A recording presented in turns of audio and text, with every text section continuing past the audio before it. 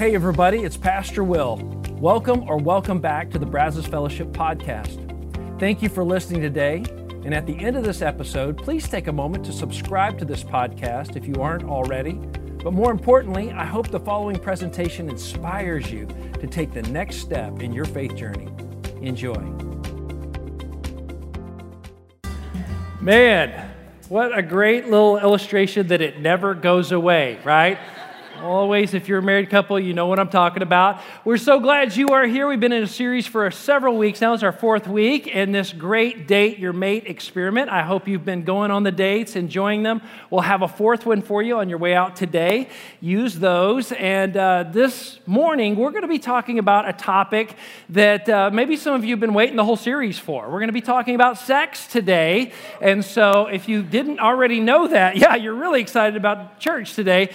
I'm glad you're here, and the attendance is really good. Now I know. No, but we're so glad you're here. But I want to talk to you for a few minutes about this topic because I believe the church is a place where we ought to be talking about it. It's being talked about everywhere else. And many times the information that's given is not accurate or according to what God desires for our lives. So we're going to talk about that today. And I'm calling this message the Sex Experiment. We're going to talk about experimenting in some new things, hopefully pushing you into some new areas that you haven't maybe thought about that could really radically change your life. And the first experiment I want to talk to you about today is one that's been going on for decades in this country. And it's the practice of, before you get married, it is having sex together. It's living together. It's sort of practicing being married. And the premise in the society is really this, that if we get together and we try it out, like you don't buy a car without driving it first, right? So that's kind of what we're doing. Well, like we're getting together, we're trying it out, and in doing so, hopefully the thought was, the desire was that it's going to lower the divorce rate because, hey, we've got to try it out. We kind of figured this thing out. But here's the thing that's interesting about it.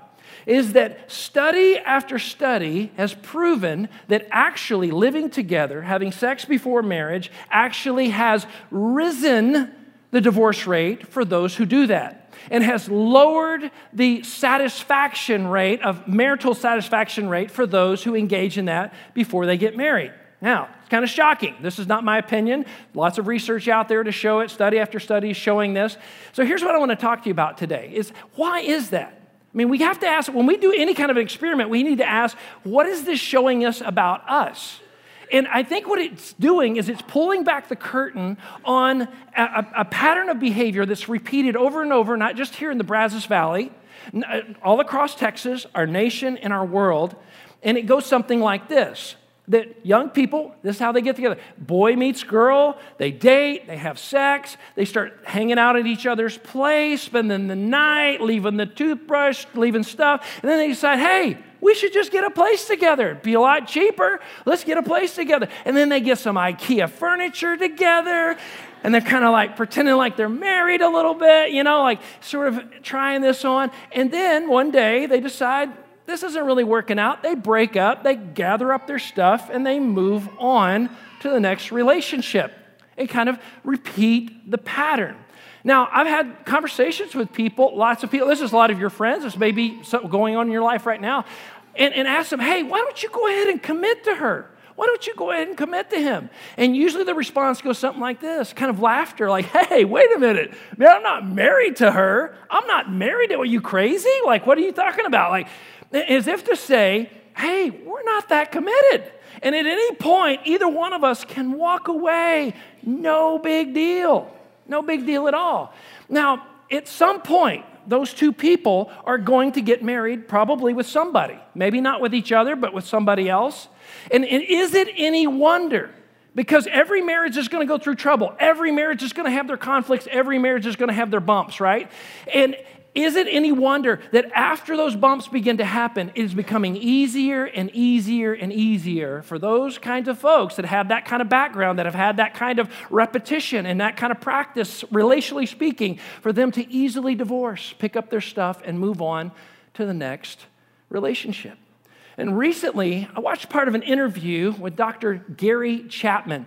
And Dr. Gary Chapman has arguably written probably one of the greatest relationship books in the last 20 years, The 5 Love Languages. And he was asked about this phenomenon in our country, where he was asked, why do you think that is?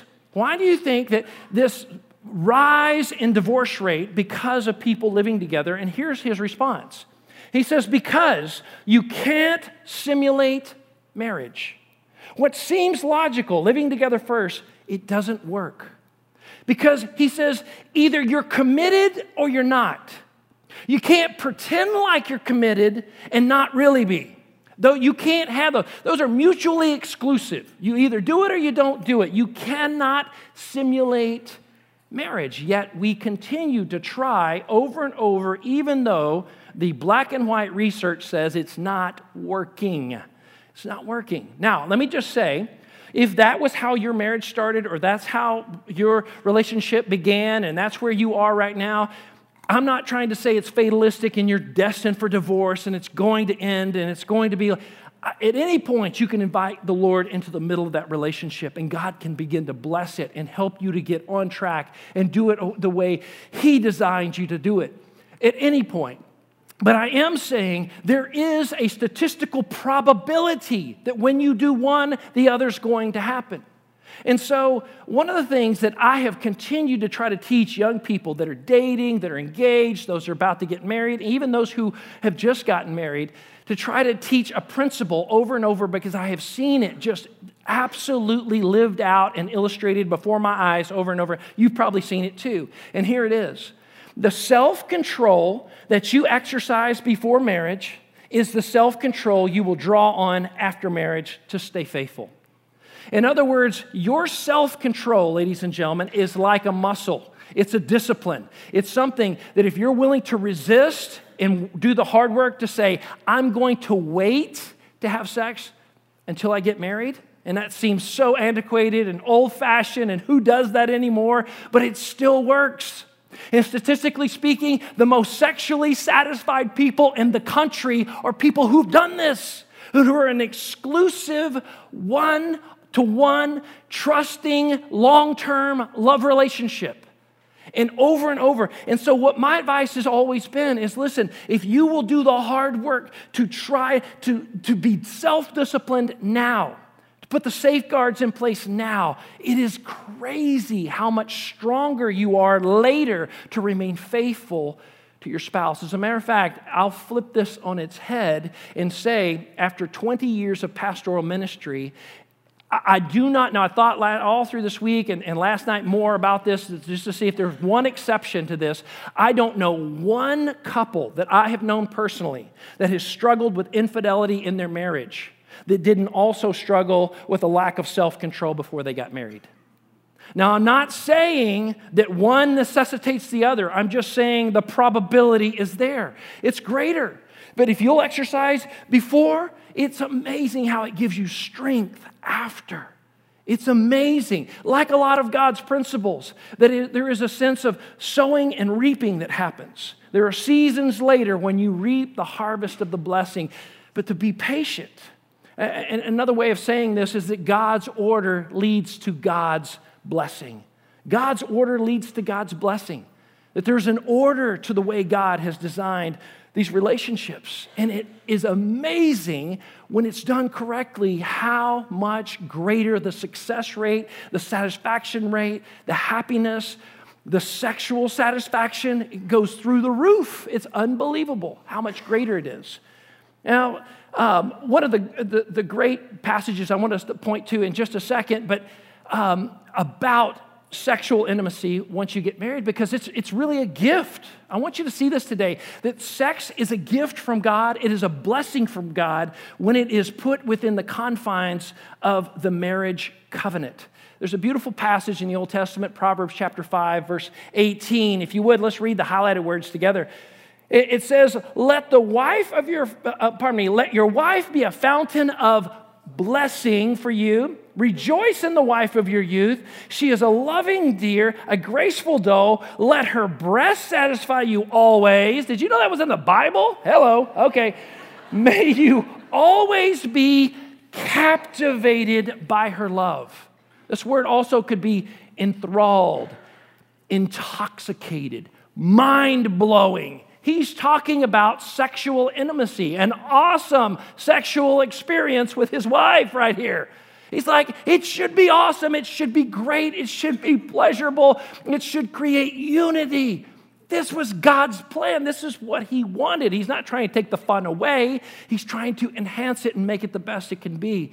But God's order gets God's blessing. So what I'd like to do for the next few minutes is talk about within the confines of married sex, within the confines of the marriage covenant, what creates great sex? First of all, great sex is practical. It's practical. It's well thought out in terms of it's wise, it's knowledgeable, it makes good sense. So let's take a look at a passage together from Proverbs chapter 24. It says, a house is built by wisdom and becomes strong through good sense. Through knowledge, its rooms are filled with all sorts of precious riches and valuables. He's using this metaphor of the house to build the household of the marriage. And a part of every household, of every marriage, is the sexual part. And I think it's so important for us to say, listen, for far too long, sex has pretty much only been talked about on the internet, by your friends, books, movies, television shows, where every guy's got the six-pack abs, and every girl looks good in a bikini, and nobody's got a bad hair day, nobody has morning breath, everybody always looks great all the time, and no one ever says, ouch, you're pulling my hair. Like, they don't have those kind of moments. But it's time to set the fantasy world aside and say we all live in the real world. Let's talk realistically, because for most of us, at the end of the day, you're tired from work and from kids and homework and housework and preparing meals. And nobody in those movies, when they're starting to set up the sex scene, look at each other and go, let's get the kids down and see how we feel. Like, nobody says that. But I bet probably some of your homes, so that may have been said. That's just part of being in a real place. So let's talk about how that practicality lives out in a healthy and great sex life. So we're going to start first with the husbands in the room. Men, what does she really want? Okay, let's talk about that. I know some of you are going, I'm taking notes today. Taking some notes. Yeah, anyway. What does she really want? Here's the first thing I want to talk to you about. She wants you to be committed to her with your eyes. She does not want you looking at lustfully other women. Well, first of all, Jesus tells us in Matthew chapter 5, verse 28, that that's a sin against your wife and against God. It is a form of adultery to lust after a woman that's not your wife. And it disrespects her. It objectifies women to do that. And one of the most common places in this country right now that, most men struggle with pornography on some level. And I'm going to talk about it for just a second, because pornography is an interesting deception that has crept its way into our society, because it promises up front more sex, better sex, unlimited sex. But the reality is, the research studies are showing over and over, it actually proves to lower and drop your libido, your sex drive. It lowers your sexual satisfaction. It is one of the leading causes for erectile dysfunction among men. It causes men ultimately to have no sex at all. Doesn't that sound crazy? What it does, and researchers are beginning to figure this out, that it creates a new neural pathway in your brain. The way that you are sexually aroused changes from an actual human to images on the internet. So it gets to the point where you're only aroused by images on the internet, but your wife's physical human body doesn't do it for you anymore. So, proven by the research, the fastest way to destroy, not just mess up, destroy your sex life is to keep looking at pornography. And I'm telling you today, it is one of the greatest deceptions of our enemy to say, oh, you want more, you want better, you want more, unlimited, man, I got it for you. It's just a few clicks away.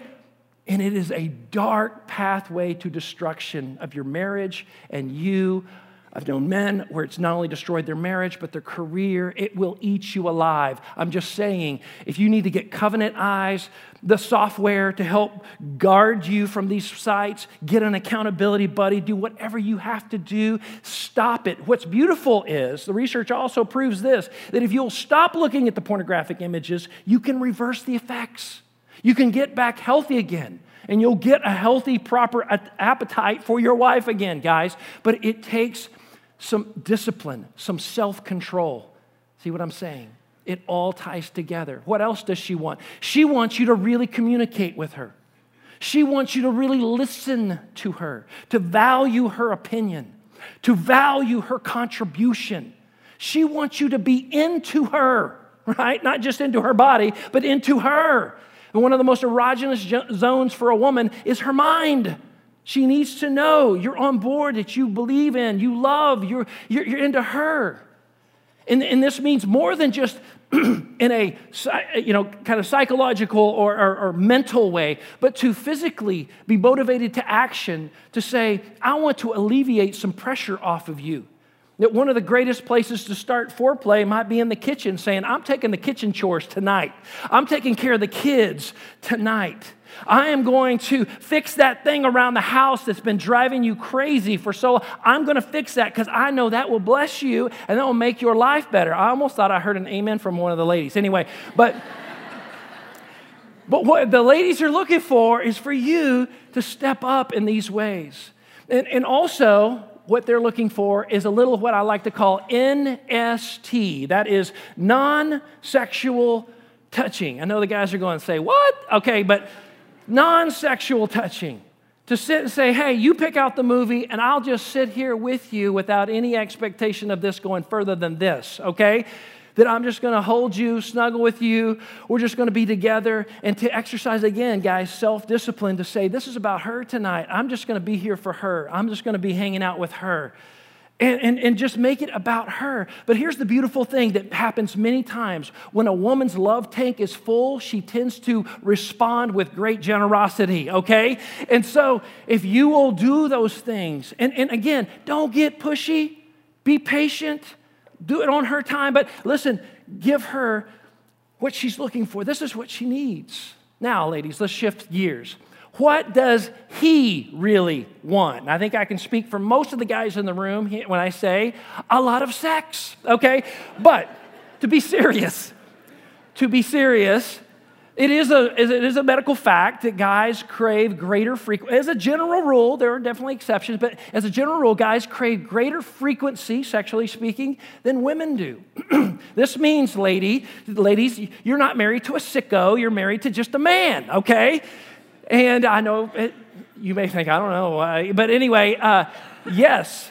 But here's what important thing that you need to understand, ladies, those of you who are married, that when a man is initiating sex with you, your husband is initiating sex, there is something deeper emotionally that he's asking. Will she accept me? Will she receive me? And when he gets the affirmative on that, when he gets the yes, I cannot overstate this, it ignites a fire in his soul. It is crazy. It makes him want to work harder, smarter. He's stronger. He's more confident. He's like a warrior. He could run through a wall. It's amazing. Guys, can I get an amen? All right. Yes, it's amazing what it can do. Now, let me just say this real quick, guys. I want to encourage you, don't expect her to respond every time, okay? Every time that you ask. Be patient, be kind, be gracious. But ladies, it's important for you to understand that there is this emotional thing going on inside of them. And when they get repeatedly rejected over and over, the opposite emotion is evoked. Cowardice, timidity. I kind of want to give up. I don't want to really try. It's hard. It does something to the psyche. It's tough. It's important that we understand where each other is coming from. Now, where the ladies needed some non-sexual touching, here's what the guys need. Some MST, some more sexual touching. I don't think I need to explain that any more than that right there. There's a great quote from Ray Romano, the stand-up comic. He had this show called Everybody Loves Raymond years ago. I remember one of the episodes where he says, every man is only interested in cuddling if he thinks it'll lead to lower cuddling. Okay, so I think that's pretty true. But ladies, just to keep that in mind, but guys, give her grace, give her patience. And we're going to talk more about that in just a second. Here's another question that I think that is on a lot of people's minds. What are acceptable boundaries when it comes to sexual intimacy in the bedroom? Okay? I would say whatever is acceptable to both husband and wife.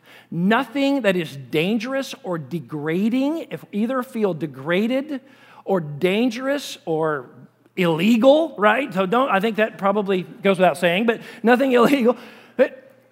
Think about it. Talk about it. Consider the other person. If it doesn't feel like love, that's not love making, okay? It should not make the other person hurt or feel uncomfortable. Talk about that. So important to talk about that. Another issue that I want to talk about here, and I don't want to get too legalistic about it, but I think it's important to say, is be careful introducing extra devices or toys into the bedroom. And let me tell you why I say that. Is because you don't want to get to a place where your spouse isn't enough. That it's your spouse plus whatever this other thing is. And that it's never good enough without the extra stuff. And you just don't want... God has given you everything you need for fulfillment sexually in your spouse. You just need to talk it through and work it out. And it's not going to look just like every movie that you've seen. As a matter of fact, maybe you should stop seeing those movies. But anyway, I want to encourage you it's between the two of you in privacy and intimacy and exclusivity and to talk that through. The other thing I want to say about this, what's acceptable boundaries, is never use sex as a commodity to be bartered with or traded with. Like, I'm going to trade you sex for a favor. Don't do that within your marriage. Or don't withhold, if you'll do this for me, then I'll give you sex. Don't do that, because that takes a blessing, what God intended to be a blessing to your marriage, and it turns it into a tool of manipulation. And that will wind up hurting the both of you. Don't use it that way. That was never God's intent. As a matter of fact, there's a beautiful picture that's been given to us by the Apostle Paul in the New Testament of the healthy, beautiful picture of marriage of sex within the marriage covenant. It's found in 1 Corinthians chapter 7, verses 4 and 5. And this is what the Apostle Paul says. He says, the wife gives authority over her body to her husband, and the husband gives authority over his body to his wife. Mutual submission, in other words. Do not deprive each other of sexual relations, unless you both agree to refrain from sexual intimacy for a limited time so that you can give yourself over more completely to prayer. In other words, Paul's saying for a limited, short period of time, if there is something specific that you both need to seek God on and you mutually agree, this isn't unilaterally like, oh, I think we need to be praying, so no more, like for a while. Like, no, it's something we talk about. We come together. He's saying this is something that is, we both agree to refrain. And so I just want to encourage you, that is the exception. And he goes on to say this, be careful, again, talking about self-control. Afterward, you should come together again so that Satan won't be able to tempt you because of your lack of what? Self-control. There it is again. He's always talking about this. Self-control is incredibly important for great sex. You have to control and focus and be willing to be exclusive. That's when it's at its best, over and over. And so knowing that the longer you wait, the longer those episodes are, the more difficult the struggle and self-control can be. This is not Paul in any way excusing sin. He's just saying, be mindful of this, be careful of this, don't fall into this temptation. Here's the next question. It comes up from time to time. How often is normal? Should it be once a week, twice a week, 3 times, 4, 5? Oh my goodness. If it's more than that, you should probably write a book. You'll probably make millions of dollars. Anyway, how often is... medical studies show that a man's body craves a release about every 3 to 5 days. This is why, ladies, that every few days, maybe sometimes more often than you are, he's getting a little frisky and he's getting a little handsy around the house, and you're looking at him going, what is wrong with you? And he's looking at you like, what's wrong with you? And round we go. And for a lot of couples, this is a huge source of tension within the marriage covenant. And so I want to encourage you to make this a topic of conversation, to sit down, obviously when you're private and you're alone, and to talk about this. It is so important to set realistic expectations. One of the biggest places of frustration in this area is that when one person is expecting every 3 to 4 days and someone else is thinking, now I'm thinking 7 to 10, there is going to be some angry people in between there at some point. But if we can talk about what is a realistic middle ground that we can come to, exercise self-control, be committed to one another, and work something out. I just want to encourage you to talk about it. It's so important that this is something. I know it can be awkward and a little weird if you've never talked about it before, but I want to encourage you to talk about it. So here's a big question that sometimes I get is, what can we do to improve our married sex? Like, how do we make this better? I'm going to give you 3 things that I think could make a huge difference. The first one is make time to communicate about all of it, okay? About the nitty-gritty mechanics of all of it. I'm not going to go any further. You can talk about that, what's working, what's not working. And that's important to talk about when. When's a good time? If it's going to be a busy week, we can say, hey, let's get up early. Hey, let's meet for a special lunch. You know, let's wait till the kids are gone. You figure that out. You talk about, hey, let's have a date night. That's why we're giving you these date nights. Some of you are going, oh, that's why. Dang, I should have been doing them the whole time. Anyway, yes, that's why we give them out. So yeah, absolutely. Help you to talk this through. It's so important to be open. Again, you're setting realistic expectations. It's important to talk about it. Here's the next one. To get a little creative, all right? So this may mean, guys, for you, is to get a different approach, to vary your approach, and to not get in a rush and not to put pressure on her, but just have fun with it. Ladies, this may mean for you is to have an approach, okay? This may mean to surprise him. Now, I'm not allowed to go any further. My wife said, do not stand up there and give women advice on how to be creative in the bedroom. Okay, she's right. I'm not going to do that. Moving on. Pray together, okay? We should pray about every area of our marriage. God wants to bless and be a part of every aspect of our marriage, including our sex life. Again, that may feel a little funny on the front end, but if this has been an area of struggle for you, my goodness, doesn't it make sense to invite God into the middle of that? To pray together and say, God, we're asking you to bless this, make it healthier, to make it less frustrating, and just begin to start committing to pray about it together. It's so important. It was his idea anyway. He's not embarrassed by it. It's his blessing. It's his gift, his idea. He wants to bless it. And the great sex between a married couple is not just practical, but great sex is also spiritual. I want us to take a look at a passage that Jesus shares in the New Testament, Matthew chapter 19, verses 4 through 6.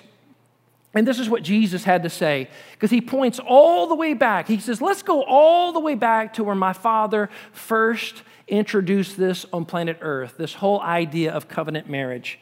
He says, at the beginning, the Creator made them male and female and said, for this reason, a man will leave his father and mother and be, let's say it together, and be united to his wife. And the two will become one flesh. So they are no longer two, but one. Therefore, what God has joined together, let man not separate. Jesus is showing us that it was God's intent from the beginning for man and woman not only to be committed to each other, but to become one flesh. And there is no physical act that exemplifies that better than sex. Becoming one flesh, to come together, that it is beautiful, it is blessed of God, it should be pleasurable, create unity. Yes, it also creates procreation. It creates children too. But God wants you to know that it should be a blessing. It should be more than just the function of having kids. It should be a good thing, a unifying thing. It should draw you together, an expression of love. And this is a beautiful thing. And I want to just invite you today that if this has been an area of struggle for you, or if you're a single person and you have not exercised a lot of self-control in this area, today could be the day to say, I'm getting back on track. I'm going to do things God's way to gain God's blessing, and we're going to do this God's way in our marriage. We're going to commit to God. We're going to start implementing these biblical principles, taking the wisdom, the knowledge, the good sense that God is revealing to us today, and begin to use it and leverage it for the benefit to bless the marriage. So important to do that. Here's the commitment prayer I'm asking you to pray with me, application prayer. Simply saying, Jesus, I commit to honor you with the area of sex in my life by keeping it within the marriage covenant. I commit my life and marriage to you. If you're a single person today, all of this applies to you except for and marriage. You may not be married yet. That's okay. You can commit to say, God, I'm committing that sex goes within the marriage covenant. And I'm going to exercise the self-control because that's what God blesses, and that's where it is the best, and it's the most blessed. And statistically speaking, still to this day, those are the people who say this is the greatest and best and most satisfying, not only marriage, but sex life that there is. And I just want to encourage you once again that if you've diverted off of this and you feel like, hey, I've blown it in this area, Will, God is waiting and ready and can and absolutely will forgive you and help you to get back on that right path. And you can begin today. And I just want to encourage you to take advantage of this moment of prayer together right now to get right before God in this important area of your life. Let's bow before the Lord together.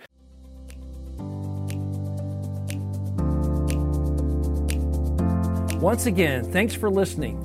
If you live in the Brazos Valley, we would love for you to engage with us at one of our weekend services. For directions, service times, and information about our fabulous children's and student environments, visit us at brazosfellowship.com. That's brazosfellowship.com.